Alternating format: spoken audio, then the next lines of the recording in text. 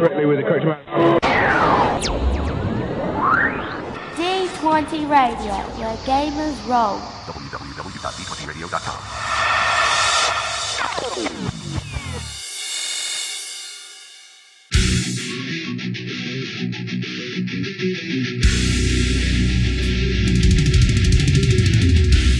Welcome to Me and Steve Talk RPGs, a podcast where me and my friend Steve try and help you get the most out of your role-playing game experience.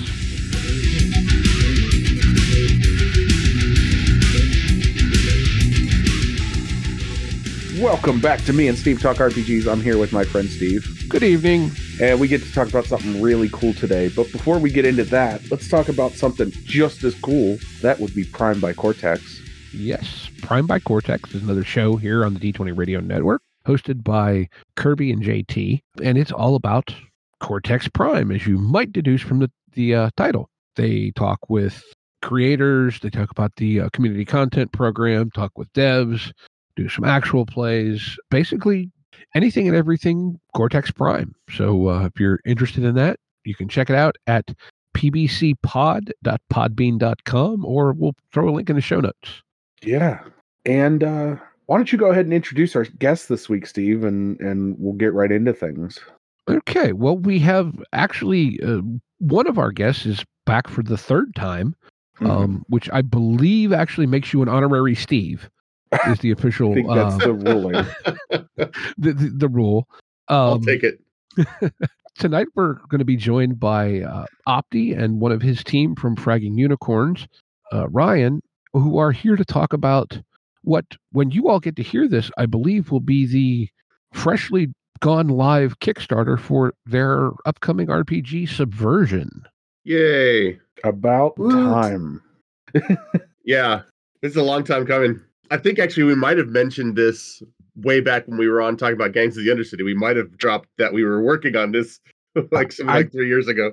I think you did actually when I had you on to talk about Shadowrun. Yeah, you definitely talked about it when we had you on to talk Shadowrun, and I was like so excited for when you guys were going to be able to talk about this officially, because we've known about it sort of unofficially for a while now, and I'm like, this is going to be so neat. And then here we are today. Yeah.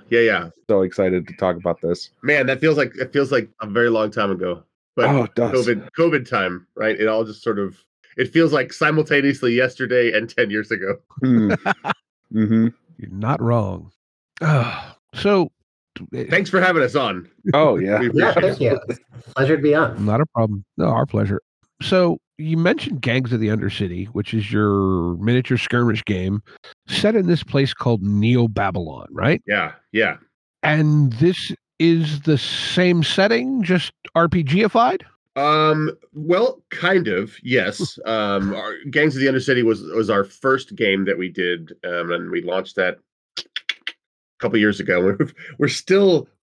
We have, out of the 50 models, and this is just an aside, out of the 50 models that we ended up creating because of the Kickstarter for Gangs of the Undercity, all of them have been made, and all of them have been sent, except for one model, which the manufacturer keeps telling me is on its way. It's on its way.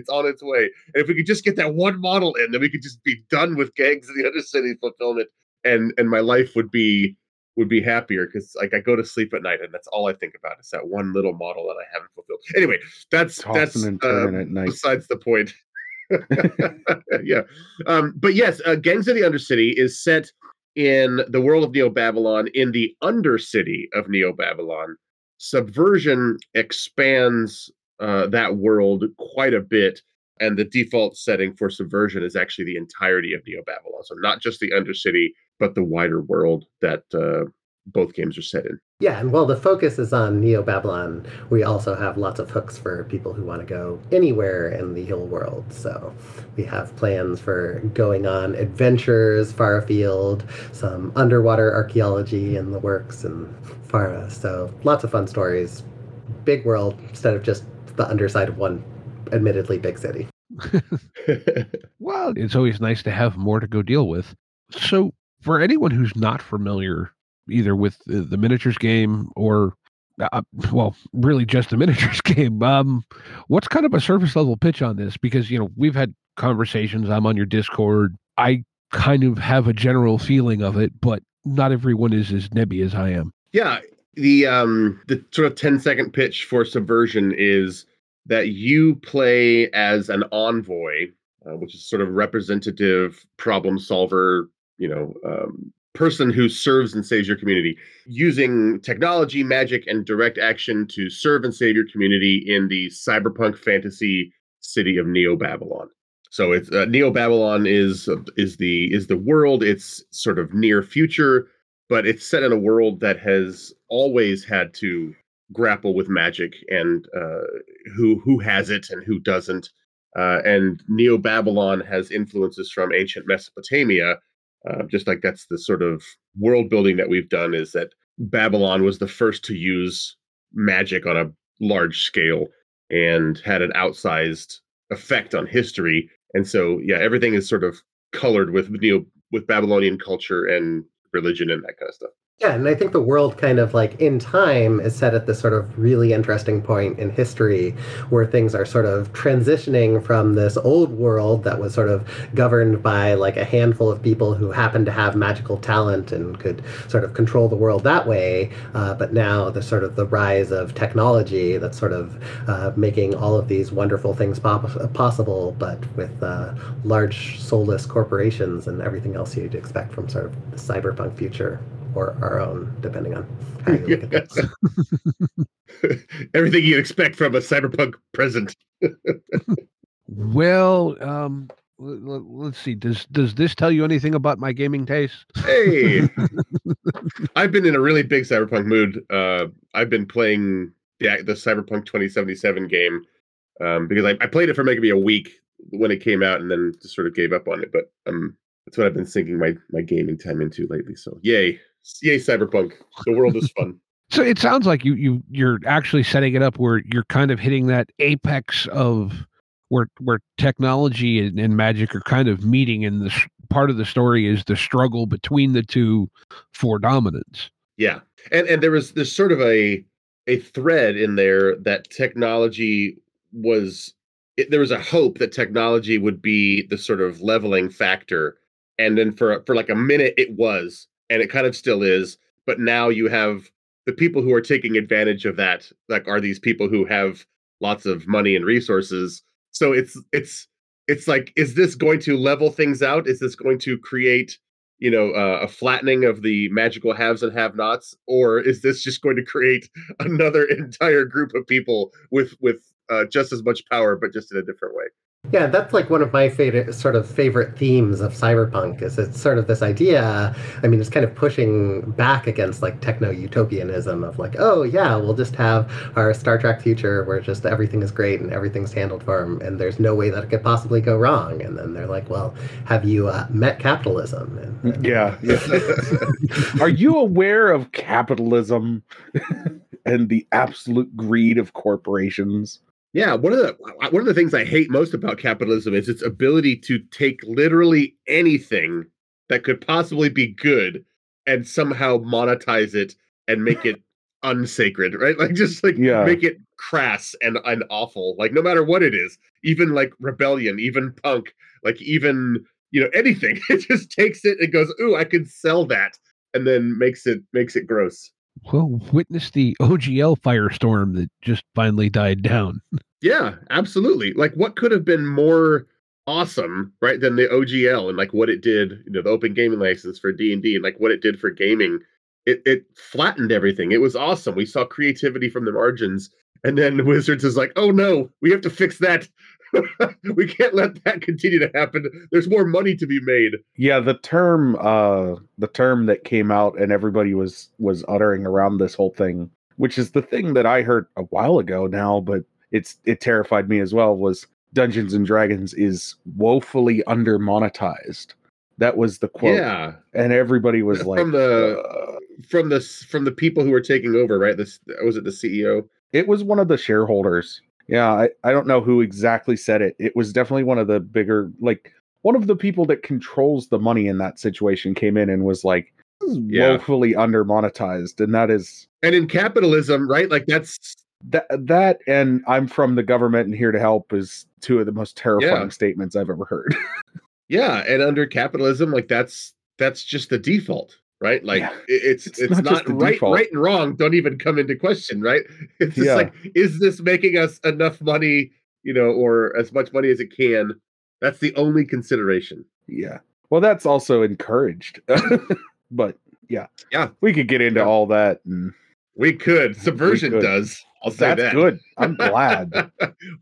Those are the questions we're asking. Good. Definitely worth exploring, right? I mean, that's half of the ethos of the cyberpunk genre in general is kind of that, exploring how much is enough. Yeah. Yeah. How much is enough technology, right? Like, is it neutral, right? Or is it a good to just keep pushing for new technologies? The unintended consequences of technology, who has power, who doesn't, what is everybody willing to do to get it, right? Those are the questions that I think Cyberpunk does really well. And also in our modern world seems to be saying, we don't care. we'll ignore the lessons of Cyberpunk as we barrel straight into our neuromancer future. Oh yeah. What was it? Pawn Smith's been quoted as saying, "This was meant as a warning, not an aspiration." Indeed, yeah, indeed. Yeah, it's like the joke. It's like, yes, I'm announcing the new torment device from the book. Please don't make the torment device. Yeah, we could do that all night. I swear. I swear we could do that all night. It could be its own podcast of, hey, how has the world become more cyberpunk dystopian today? And just start pointing to different things. Yeah. But I think that's why it's such a fun genre to play in, is because it's not so far away or whatever. Like, it's not quite the escapism genre, but it's the genre where you can play with things in the world and like have lots of fun with that. So.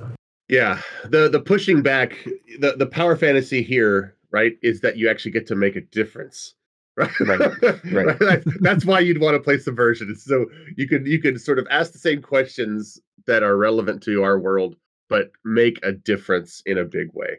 Okay. Now, I know, Opti, you definitely have a background with Shadowrun. That's how I was initially introduced to you. And you mentioned it being kind of a cyberpunk fantasy, which obviously Shadowrun is kind of the flagship of that genre, if you will. Sure. Are you guys doing multiple non-human races akin to Shadowrun, or are you off in your own little corner of make-believe reality?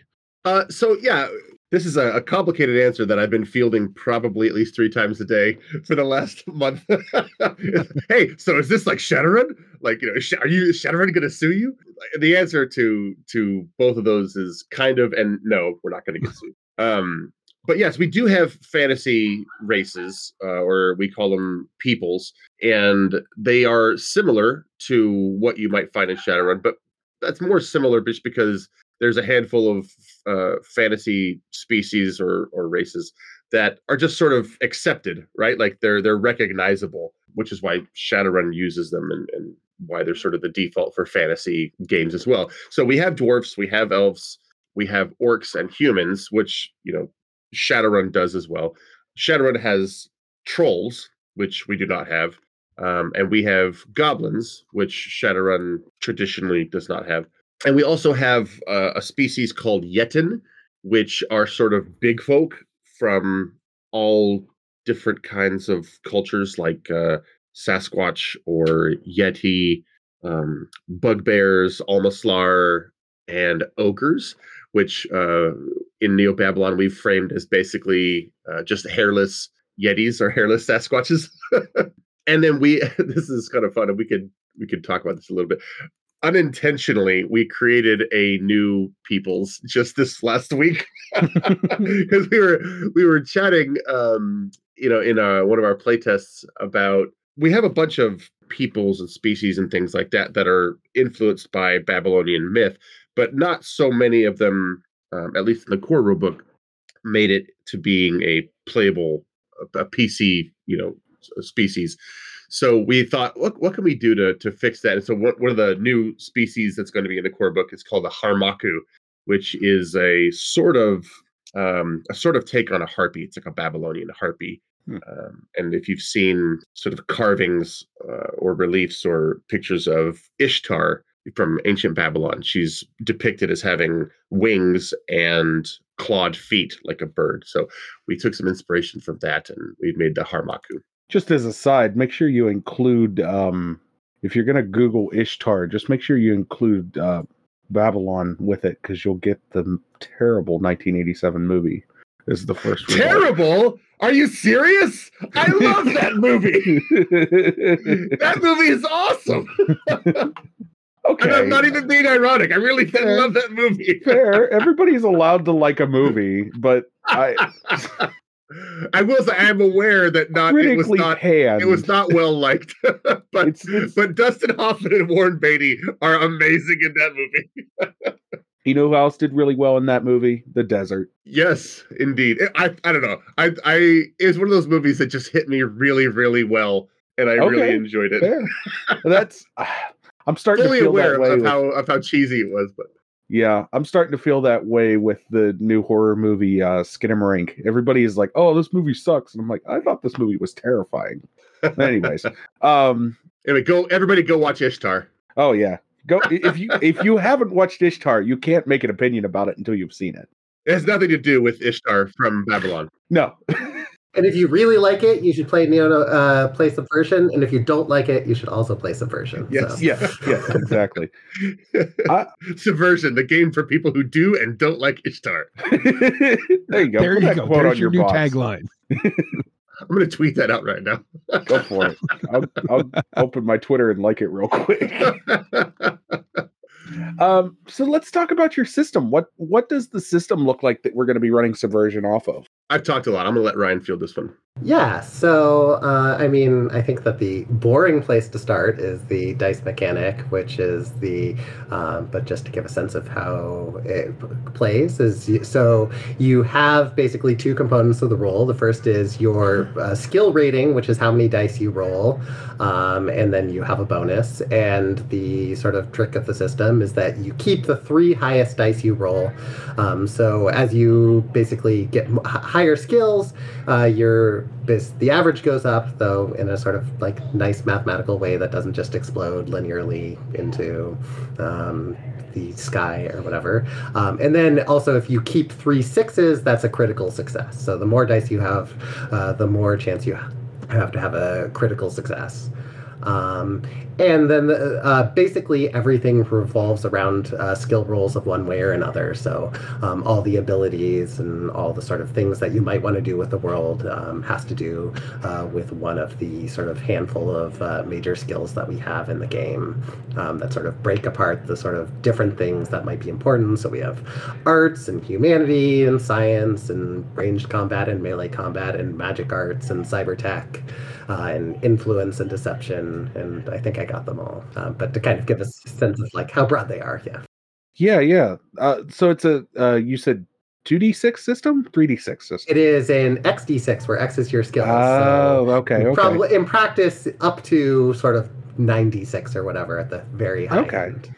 And then you keep the 3 highest for the roll. So sort of not to keep bringing you guys back to Shadowrun, but sort of keeping that huge dice pool feeling, but lowering the complexity.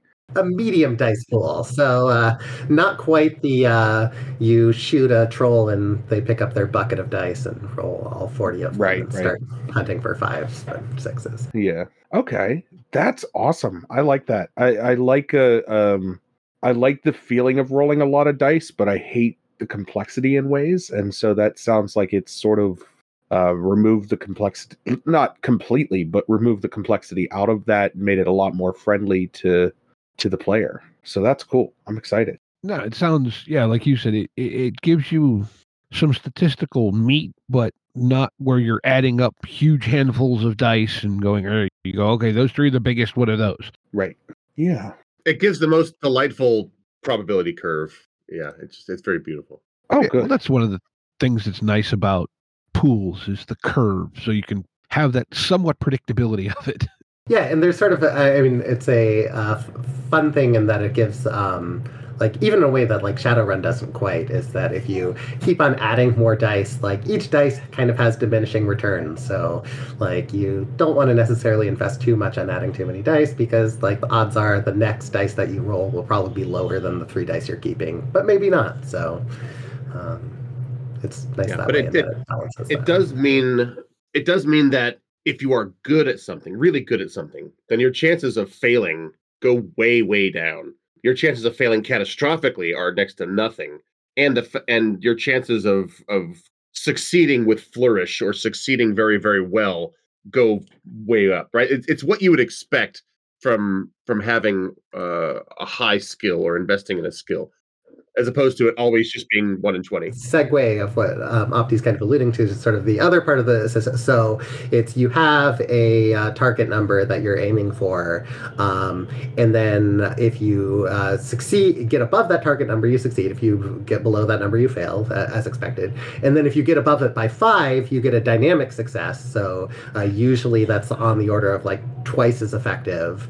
And if you get 5 or so below it, you get a dynamic failure, which is where something horribly happens. And then we talked about a little bit critical successes, where if you keep all 3 6s, that's sort of 3 times as effective. So you have sort of these different levels of success depending on what you roll relative to the target number. I really enjoy that granularity. I every system I've played in that has that sort of granularity is so nice, because it lets you sort of I like that. I'm digging this system. I may have finally found the game that I can run for the people that have been begging me to run Shadowrun. I keep telling them, no, I don't want to learn it. So are there attributes that come into play, or is it strictly skills? Yeah, so the main bonus that you get to your roll are the attributes, and so there are 6 attributes, I think, and like each skill has 1 or more linked attributes depending on its usage that adds a bonus, and then there are also various other miscellaneous bonuses that you can get from gears and abilities, in particular paradigms, which maybe we'll touch on in a second, are probably the main source of them. And then we also have a couple role keywords that kind of affect things like that. So we have the main 2 are reliable and dulled. So reliable is basically the lowest dice, or like all dice go up to a certain floor. So if you have like reliable 2, that means all of your 1s turn into 2. If you have reliable 3, all of your 1s and 2s turns into 3. And then dulled is the opposite, where you get 1 instance of dulled, all your 6s turn to 5, 2 instances of dulls, all your 6s and 5s turn to 4, and so on and so forth. And so the main way that you get dulled is when you get injured or otherwise get these what we call consequences, that sort of limits your ability to get these sort of high rolls or critically succeed, unless you spend grit to get around it, which is another mechanic that we'll probably get to in a second. That sounds cool. I like the idea, the way you've got that sort of tied in, because that's the one thing, and I mean, we've all heard it for years, that's criticized about a lot of systems, is you're fine as far as doing stuff, and then you're dead. You know, where you've built something into it where, or as Opti mentioned, and then you mentioned there with the reliable thing, where you can effectively raise the floor on your roll, which I think is really cool. Yeah, it's something we've been sort of happy about how it's rolled out in playtests, and it's felt good. Yeah, the dice system itself is pretty flexible and allows us to do some cool things. So I'm definitely pleased with it. So I mean, is this the big buzzword now? Is it narratively focused, which means a lot of different things to a lot of different people, right? But I mean, where does it fall in that spectrum? You know, is it designed to be roll heavy or more narrative heavy and roll when you need to? Well, if there's a spectrum from narrative to traditional, right, we'll call it, and traditional is lots of crunch and sort of everything happens by roll, and narrative is you roll as little as possible to sort of get on with the story. Like if that's the arbitrary spectrum that we've set up, Rollmaster Fate. Yeah, sure. It is definitely more of a traditional game, right? In that you will be rolling dice and the mechanics will make a lot of what you do possible, and that's the main mechanic that you use to do things, you know, is the rolling the dice and using your attributes, and especially when it comes to gaining new abilities and character advancement, right? That's where it's going to feel like the most traditional RPG, right? And that's what we liked about traditional RPGs. That's what sort of pushed the dopamine button for us. It's like, oh, I like leveling up, or I like, getting new abilities, or I like, my character growing over time. What we've done, though, that makes me say, please don't say narrative when what you mean is, less crunch. Mhm. Is that we've incorporated lots of things that really focus the stories that you're telling on the character and their community. So it feels really weird to me to say it's not narrative, although we've already discussed what that means, because everything that happens in Subversion happens as a result of the characters' motivations and the values that the community and the characters share and the relationships between them. And that all feels very, very narrative to me. But the way that things get done in the game is, more traditionally focused. I think I've explained that well. No, that makes sense. What I kind of add to that is, I mean, because I think that when people mean narrative, they mean different things. And I think one of them is sort of what they actually mean is simplicity versus like crunch. But I think there's sort of another axis of narrative, which is sort of like the narrative to like simulationist aspect, where it's like a narrative game is where you like do things because like you get bonus points for like doing something cool, or like you spend points to make random coincidences happening or whatever. And the simulationist is like, okay, here we are figuring out Navier-Stokes equations for exactly what happens when you drop the fireball in this room or whatever. And somewhere in between the spectrum. And I think that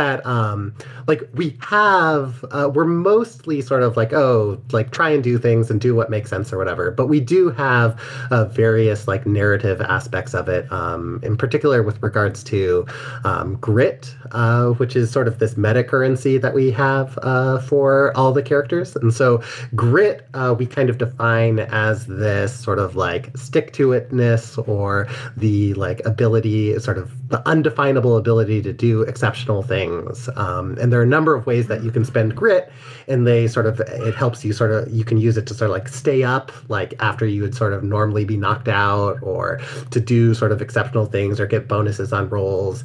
And then you get your grit back by doing sort of, I think, more narrative things. So you get grit when you're like staying true to your values, or if you indulge in your character's impulses. So every character has sort of something that's slightly destructive that they sometimes do when things are tough, and those are called impulses. And so you get grit back for that. And so we're trying to encourage people to tell good stories by giving them grit. And that's, I think, would be something more traditionally associated with a narrative game. So we do have that aspect as well. Okay, no, I do know. It hadn't occurred to me though until you brought up the kind of simulationist narrative axis, if you want to call it that, and that I think was more what I was going for than literal crunch. But it sounds like you're kind of hitting that sweet spot where it still feels like a traditional game, but story and narrative is extremely important. Yeah, we refuse to play by the rules that says you can only you can't have your cake and eat it too. Well, we push back. We want our cake and we want to eat it too. And honestly, like I kind of feel like that's where there's a little bit of a where I feel like the sort of like hard narrative games, but like the very narrative games, I think that there are a lot of like really great systems that have come out in the last 5-10 years or whatever that are very narrative. And I think if that's all we wanted to play, we maybe wouldn't have felt the need to make Subversion. But I think we wanted something a little bit more in depth and scratched some of that need that we feel. Yeah, and to that point, right? If we could have told the stories that we want to tell with Subversion with Dungeons & Dragons 5e or with Shadowrun or whatever, we would have done that. But there just wasn't a system that we felt was hitting the sweet spot at all those places, and arrogantly we looked to the gods and shook our fist and says, "We'll do it ourselves." I don't think that's I don't think that's arrogantly. I it really understand. Isn't. Creatives are going to be creative, yeah. Yeah. And it sounds like you've come up you and the team with you is come up with a really awesome, well balanced game. And I'm very excited to see this on a table, because everything you guys keep saying about is like making me more and more like shaking my fist at you that you didn't bring a copy of this for me. I am so excited for this. We do have a playtest copy if you want it. Yeah, I'll be taking that. I'll be taking that. No, I'm very excited to like. Yeah. Speaking of playtests, I mean, I think that's another part of like what we're sort of excited about, like how to do this right. Is it something that we've like really want this to be a good game because it's something we're excited about, and we want to make sure that it goes through as much playtesting as possible and people get to see it. And we've had a lot of playtesters so far, and we've taken feedback from them to make it better. And our goal is to just keep on making it better and try and be as open to feedback as possible, and we hope that will make the best game possible. I think it does. History has proven that well play tested games are typically well made. As long as you're open to the criticism, it always comes out well. And yeah, I was going to say one thing you kind of hit it on it a little bit in talking here that I'm curious about is you keep mentioning community, and I'm kind of curious how that ties into, because traditionally RPGs are this little band of misfits that run around and do who knows what, get up to all sorts of no good, and sometimes they are legitimately interested in benefiting some circle larger than their own, but oftentimes they are rather self-serving.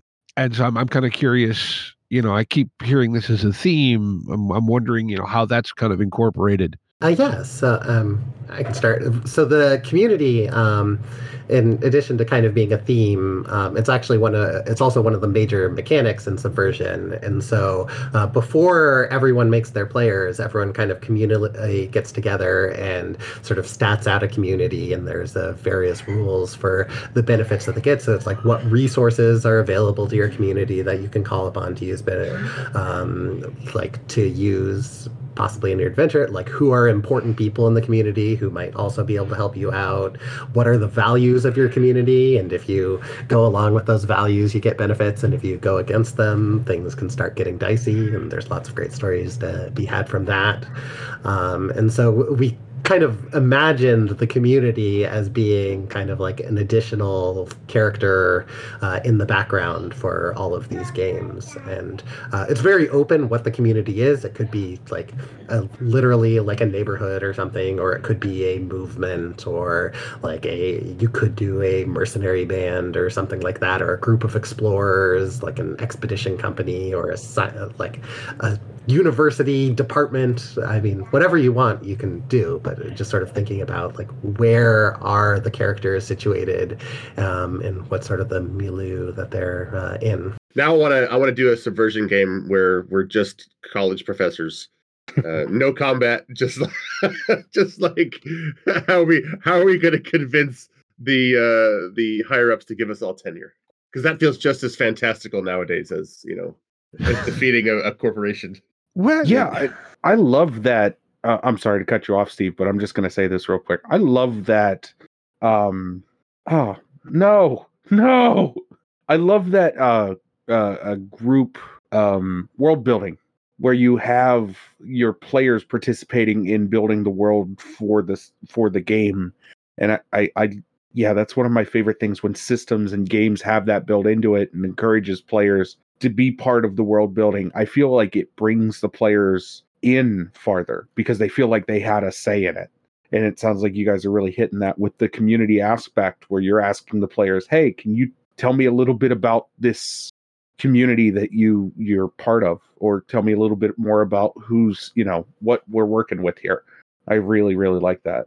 Yeah, it's actually been one of our favorite parts as we've gone through the playtesting a number of times with this. I think I've done world building with 3 or 4 different communities so far, and I just enjoy that bit of it so much. Where like you're the community develops in such different and odd ways when you have more than just you making it, right? Like people are bringing in their own ideas, which just takes it in directions you cannot imagine where it's going to go. Yeah, and as you build together, like, ideas are popping off each other, like who would be in this, what kind of people would be in this, in this community, or who would be, supporting the team, and what are their dramatic relationships? Like, yeah, creativity just pops in those early sessions, and it's something fun to behold. Well, and it opens up a lot of freedom for the storyteller, the GM, whatever you want to call them, that gives you heartstrings to pull on, that gives you a narrative weight because your players have invested into those, non-player characters. Yeah. Like I'll give you one example. By the time this goes live, there will be an actual play live on YouTube. Clockwork Tuba and his YouTube channel have done an actual play of Subversion, and their character creation or their community creation was so fun to listen to. They ended up making small spoiler, but they ended up making a community out of a nomadic convoy that basically has a front of which they're food trucks. But when you order certain secret things off the menu, that's indicating that you're in trouble and you need help. So they're like a food truck convoy A-team, and that's their whole community. And I was like, that's so badass. That is awesome. I love that. Yeah. Yeah. Wow. If you can find them, right, and if you can order correctly, then maybe they can help. It's just, I love it. Yeah, it's like the secret code at some bars, the like angel shot stuff. And yeah, exactly. They brought that up. It's like, hey, what if it was like, what if you ordered an angel shot, right? Like, what if you ordered like, extra habanero, pickle relish or whatever, and it's like, nice. Oh, you must be in trouble. So extra habanero. That's the kidnapping special, right? We got a kidnapping over here, and I just love the idea of like people in food trucks snapping into action to save people from being kidnapped. Like that's. But I just imagine B.A. Baracus in a hairnet. That's all that went through my head. I pity the fool that doesn't respect people's boundaries. Yeah. I was watching some. And as fun as that show is, I recently watched the pilot because it's on, I think, Roku. Oh. How that show ever got put into production, I do not understand. Oh, now I have something to go chase down after this. Because it's just, I mean, look, it's the A-team, it's cheesy 80s, whatever, but oh my gosh. I mean, but like, but the amount that the A-team has influenced how I play Shadowrun or how I play other Cyberpunk or Hooding games, like it, I love the idea, right, that you can just travel around doing good. Oh, completely. And like I said, I like the show, but to watch the pilot, it's just like, oh my goodness, this is wow. Yeah. So any other important things you want to say about the game, or, anything that you haven't quite portrayed across yet that you feel is important for the people to know? We haven't talked about paradigms, I don't think. And paradigms are sort of the way your character advances in nuanced ways. So like you can add to your skill in doing X, Y, or Z, right? You can become a better, sword master or puncher or spellcaster or whatever. But there's other ways that you can advance as well. And you do that by investing in paradigms. And paradigms are sort of thematic clusters of abilities that will make your character feel unique. So if you have 2 people or 3 people who all say, hey, we want to play the best sharpshooters, right, in Subversion, like we're going to be this trio of gunslingers, you can totally do that. And each of them can feel very, very different in play and in theme if they take different paradigm abilities, right? So if they all have 5 skill ranks in ranged combat, and they all use the same pistols, they will still all feel very different if they choose different paradigm abilities that affect the way that they shoot the pistol, right? So we have paradigms for the different mage colleges. We have paradigms for the different sublime abilities for crime, for military service, for art.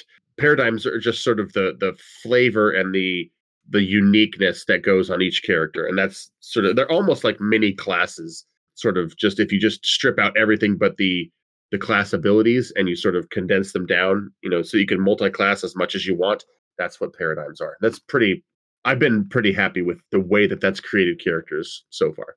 Yeah, and the idea of you can sort of dip into any for as little as you want, and then there are also some abilities and paradigms that have prerequisites or some trees. So if you want to go up a little bit tall and become particularly good at being a scoundrel or whatever, and have all the sneaky, stealthy, stealing skills or whatever and abilities, then you can invest a lot in them, or you can just be a little bit of a scoundrel. Okay, so it sounds like, and this is a question I always like to ask, it sounds like it's more of a, let's call it an XP spend advancement system as opposed to a traditional level system? Yeah. Yeah. Cool. I much prefer those. You can build up basically any way you want to, which, I mean, in some of the playtests we've done, this has been the worst part of the playtest, and I say worst in quotes, but you can make characters however you want, even characters that are not super great.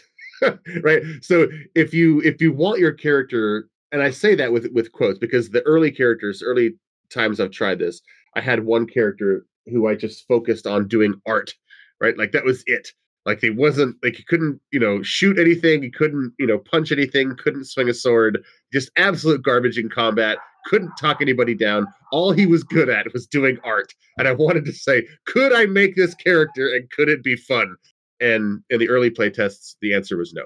But we're in a good place now, I think, where if you wanted to, you could absolutely make a character that has a focus only on art. I just make things. I'm a good cook. And you would still be able to find a fun way to play that character with the rest of the group.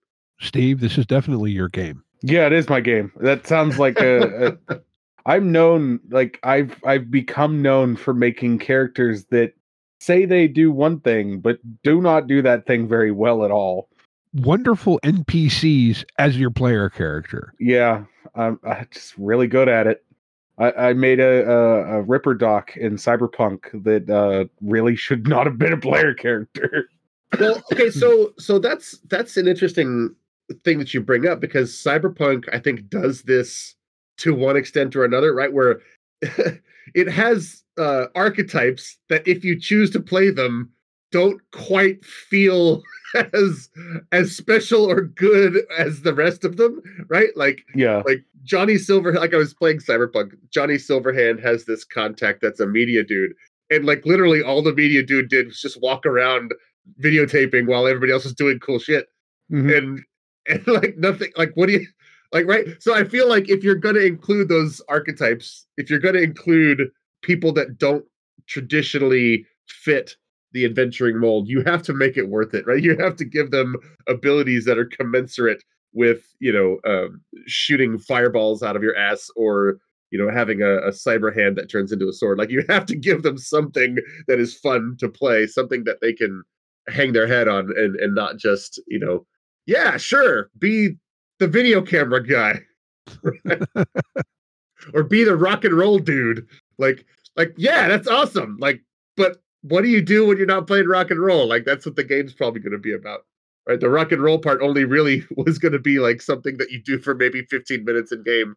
What do you do with the rest of it? Or maybe it's not. Maybe the DM makes that part of the game where it is important that you put on a good concert and you get mechanical benefits and the plot advances if the concert's good, and if things go awry, you have to deal with the consequences. I feel like it's all about how the player reacts to, okay, we're not playing music right now. What are you doing? And I think it's not that I'm saying it's a skill thing, but I think it's a player mindset idea that you have to, what does this character look like outside of doing their specific job? Yeah. I just have a particular knack for making characters that either say they're one thing and do another, or, like Steve said, are NPCs that should just be NPCs, I played a corp that thought he was a solo. I played a Ripper Doc that should have just been an NPC. I've played a barbarian who wasn't very good at hitting things. Like, Yeah. I play those characters that are like, what? Why did you make this? I don't know, because I Yeah. thought it'd be fun, and it is fun. You're laughing, like, Yeah. Those characters seem like, and I think that's why we kept tuning the character creation and the paradigms and subversion so much, so that if you decide, right, in your session 0, which also why having this conversation in session 0 is important, right? If you decide that this is going to be not a combat focused game, right? If we're going to really lean into, not every time that we get together is going to focus on hitting things or who we defeat, then you can make a character that's not optimal, right, for hitting things or killing things or whatever, and you could still have an awful lot of fun with it. I think in some games, and I'm not slagging these, right? It's just important to know, player expectations are a big deal. But if your players expect that you're going to basically move room to room and just slay monsters all day, and you've got like all of these sort of narrative hooks out there where like your players get together and go to 7-Eleven and chat and visit their relatives, like that's a big mismatch, right? Mhm. But I think if you're all on the same page and you say, hey, we want the non-combat or the non-mission focused things to be just as important, subversion gives you so many options for that, right? Like we really lean into, if this is your jam, right? If meeting new people in your community and having relationships with them, and those relationships being important, and also dealing with the stresses of life and how you deal with that, whether it's in a healthy way or a non-healthy way, or whether or not your community gets a new library in time for the kids to graduate. Like if that stuff turns you on as much as I break in and steal this MacGuffin, then subversion is absolutely for you. Very, very cool. So, because of the miracle of time that is podcasting, we're recording this, what are we, about 2 weeks out from when you'll actually be launching the Kickstarter, but when people get to hear it, it will be going live that day. Nice. So do you have any details that you can drop about what people can expect to find in the Kickstarter, or are you still finalizing a lot of that? We are still finalizing it, but we are I can give you just about anything that it's almost finalized, I guess it should say. I'll just say it's finalized now. By the time you're hearing this, it's final. We're not changing a thing. But yeah, what you can expect is basically the game itself. The basic pledge is going to be $60 for a 250 plus page hardback book, which I hope is going to be used as a core rulebook and a reference, moving forward, because we have all sorts of plans to drop all sorts of supplement, stuff and adventures, and we hope to support this. This is the one where we're really staking our claim with and supporting as much as we possibly can, over the next couple of years. But there will be PDF tier as well. I think that's $25.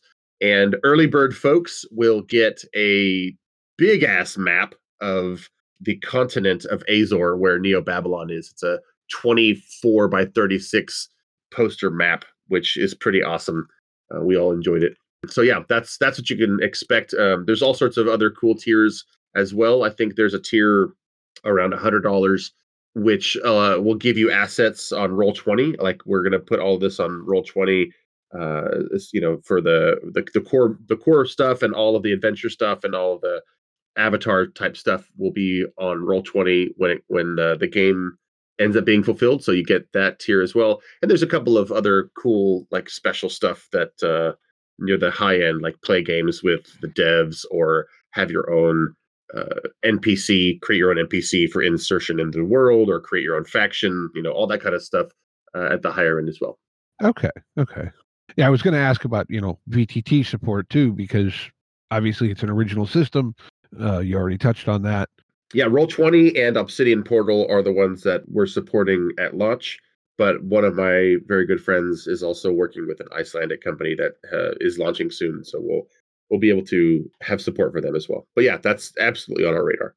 And we already have very nice support from the amazing Discord dice bot, Exploding Dice. So that is true. did notice that over on your server. One of the features of the DiceBot that gets the most use is you can actually plug in the origin and lineage of your character, and it'll spit out a number of names for you.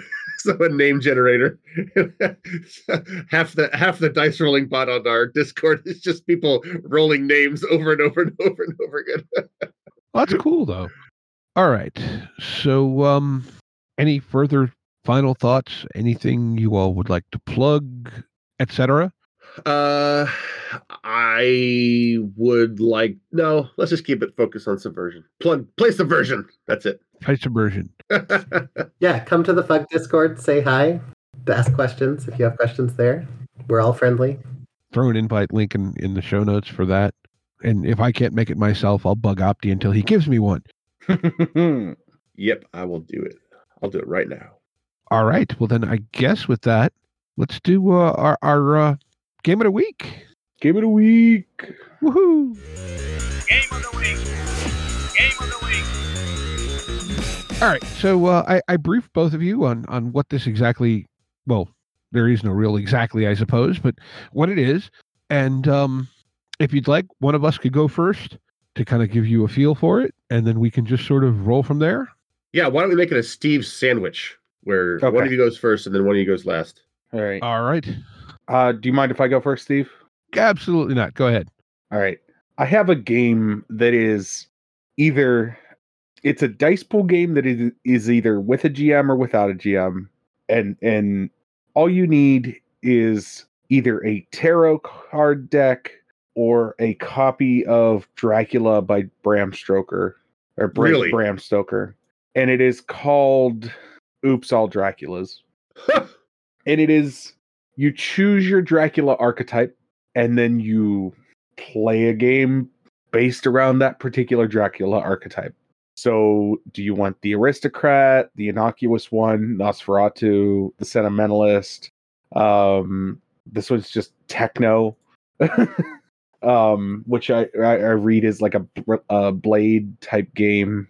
And this is by Jessica Markham, or Markram. Sorry, I can't read today.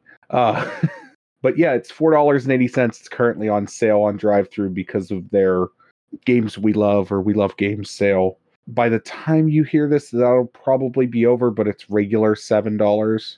So not a lot of money to invest into a game that is Oops, All Draculas. And That sounds fun. It sounds like a lot of fun. I have a friend who's become recently obsessed with the 90s vampire craze, and I think I just sent this over to her. She'll really enjoy it. But yeah, that's my game of the week. Oops, All Draculas. That sounds I awesome. might know this person on Discord, actually. Oh yeah? I might. Huh. I'll have to check on some things, but You check on some things, because they have some games that are interesting. mm-hmm. I'll go next. There is a game that's on Kickstarter right now.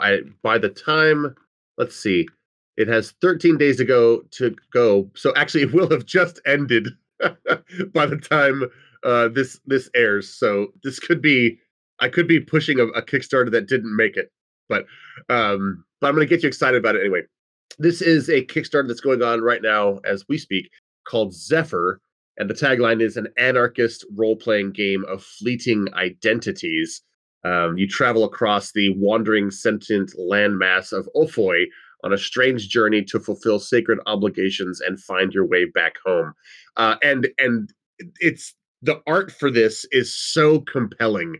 It says anarchist, right? And so what you think of is like, punks with mohawks throwing Molotov cocktails or whatever. But what you're actually getting is a bunch of sort of creatures that look like they're made of wood. And it's just like cute little wooden tree people that are going on this journey. And as they do things and as they encounter things, they unlock certain abilities on their character sheet. And it looks so cute and so much fun, but also the themes, are of obligation and, debt in this anarchistic, fantasy world. I just can't I can't imagine. I would never have made this game. I would never have imagined this game. But No, the way that Okay. they put it together and the way and how beautiful it looks and the stories they look to tell, I am absolutely fascinated. So, Someone yeah, got a that's link fun. for this because I either can't spell or Here, can't find it. I'll get you, Steve. I got you. There's okay, you got it. Yeah, I'll throw it up in the green room. But yeah, it's so beautiful. Anytime you throw anarchist in there and you're not playing into the tropes, right? Like you've thought deeply about what it means to be an anarchist, or somebody who's sort of trying a different way other than capitalism, or trying a different way beyond monarchy or the traditional democracy that we were being part of. Anytime somebody's trying and thinking about those things, but also painting it with a story and a beautiful palette of art, I am just so overwhelmed by this game that I never would have made, I never would have thought of, but I really, really hope that does well. Yeah. Oh yeah, this does look cool. I'm mad at you because I didn't know this existed. Yeah, well, please support it, right? Because now it's not quite there. It hasn't made its goal. Yeah, I'm gonna actually, as we speak, and post about it. Tell everybody to post it because it looks amazing. I really, really want this book to succeed. Yeah. I'm just I gonna want this throw book this on up my in shelf. our Discord real quick. Art is really pretty too that they've got. Yeah, Like, it's very unique, but I like it. yeah, it is. It's not traditional in any way, but it's beautiful. Like, there's art on every single page, and I'm just thinking, like, man, I think the artist is actually the one doing it, which I think is the only way you could really make this kind of game if you're not like a big company already. Okay. But this person, I think, is out of the UK, or no, it looks like These Japan. are from Argentina.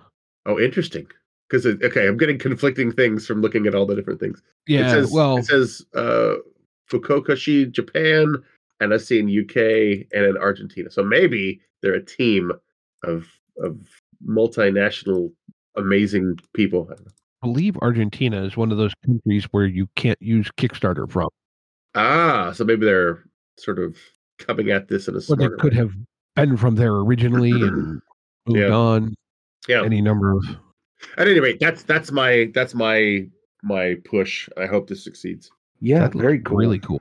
That is so awesome. Yeah, man, I hope that doesn't fail. Awesome. Yeah, so I think I'm going to be more boring as I just look up at my shelf of RPGs and pick a game that I'm sure that all of you have played because it will make you happy, and happiness is mandatory. And I'm, of course, referring to the game lovingly crafted by the infinitely wise friend computer, Paranoia. And it's a game where you're of all play citizens, none of which are a traitor. You all are. In a fantastic world completely devoid of mutants. You all are. And you go through a completely Kafkaesque world where the computer, who is crazy but also your friend and loves you very much but also kills you all the time, it's like, and you try and do things that are frequently impossible because it is against the rules to, for example, touch things that are the color blue. And all sorts of other fun shenanigans. So it is just a very fun, light game that is always lots of fun to play when you're in the mood for something of that sort of genre. I've never gotten to play it, but I really want to. Love me some Paranoia. I've read it so many times, and yeah, I'm in the boat with Steve. I've never got to play it. I think there's a new edition in the works again. I heard that. I think you're just being paranoid. But that's possible. I mean, the question is, well, will it be printed in the correct red, white, and black? That is the only thing that you're allowed to actually look at. I've enjoyed every time I've played Paranoia. It's been very stressful, like fun stress. Yeah. Yeah, that's what's kept me avoiding from playing Paranoia recently. Is I'm playing games to escape stress. I get that it's a fun stress, but every time I look at Paranoia, I want to be like, I would like to be in a better headspace to play this because I could see myself being really, really just, you know what I mean? Yeah, no, I do. A bad time. I somewhere have like a scan of the old Cyberpunk 2020 Paranoia crossover Alice in Mirror Shades. I did not know that existed. That's Mhm. fascinating. But Well, last but not least, yes, well, I'm going with something that I just found while I was scrolling through today, no. and it looks interesting. And the best part is, at least they're claiming it purchases support humanitarian aid in Ukraine, Oh, which, based on my limited etymological skills, the author's name appears to be of origins in that vicinity. Let's put it that way. It's a game called The Dream Surfers, and PDF goes for all of $3. Here, I'll give you guys a link. And it appears to be this kind of little rules light D6 system, 35 pages, kind of this weird post-apocalyptic fantasy cyberpunk thing. It says, immerse yourself in a world of dreams and bend the laws of this world to your will. Become the blacksmith of your own destiny, or an indifferent observer in new wondrous world where magic and technology are intertwined in an explosive mix of fantasy, cyberpunk, and post-apocalyptic genres. Says, magic, psionics, implants, mutations, looks fairly basic, but at the same point, sometimes those are fun to just throw on the table and kind of communally just see what you come up with. Yeah, like a Thundar or He-Man level of magic tech. Yeah, and the art kind of Post-apocalyptic He-Man is is the vibe I'm getting from this. Yeah. What was but that? You've got that weird sort of biomechanical skeletal arm on the one piece. Yeah. Wasn't there a post-apocalyptic He-Man story? Was there? I don't know. Are they all post-apocalyptic? Is that what He-Man is? It's just never been. There was a Well, yeah, technically, some depending on who you ask the backstory on He-Man, some of that was that it's all post-apocalyptic. But I want to say there was I'll say maybe mid-2000s He-Man adaptation that was leaned into that sort of wasteland idea. But no, that's awesome. I would be so down to play that. I like the idea of post-apocalyptic weirdness. Yeah, and it also has like a dream sort of theme as well. That's pretty cool. Yeah, I figure for $3, it's probably good for inspiration, if nothing else. So, all right, that's mine. So, guess at this point, I'd thank both of you for coming on the show to tell us about this, because this sounds incredibly cool and sounds like yet another game system that I'm going to have to buy. That's what we like to hear. Thank you so much for having us on, guys. Oh, Yeah, no no problem. Thank you for coming on.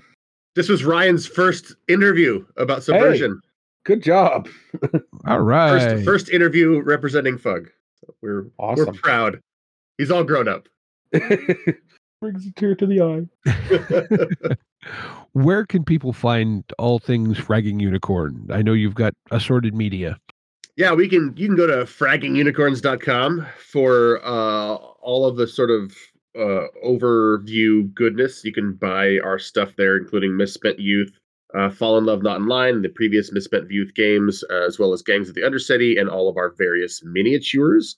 And then also for the Kickstarter, which should be live right now, you go to kickstarter.com/project/fraggingunicorn/subversion, or just use your Google skills to find it and support us. We'd appreciate it.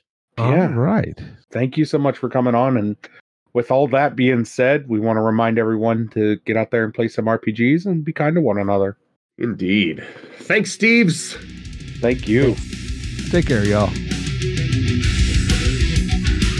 Intro and outro music by the band 12 Noon. You can email us at meandsteverpg@gmail.com. You can find us on Twitter and RPGs. Find us on Facebook at Me and Steve RPG Podcast. On Discord at Me and Steve RPGs. And as always, all of these links are in the show notes. Thank you, and be kind to one another.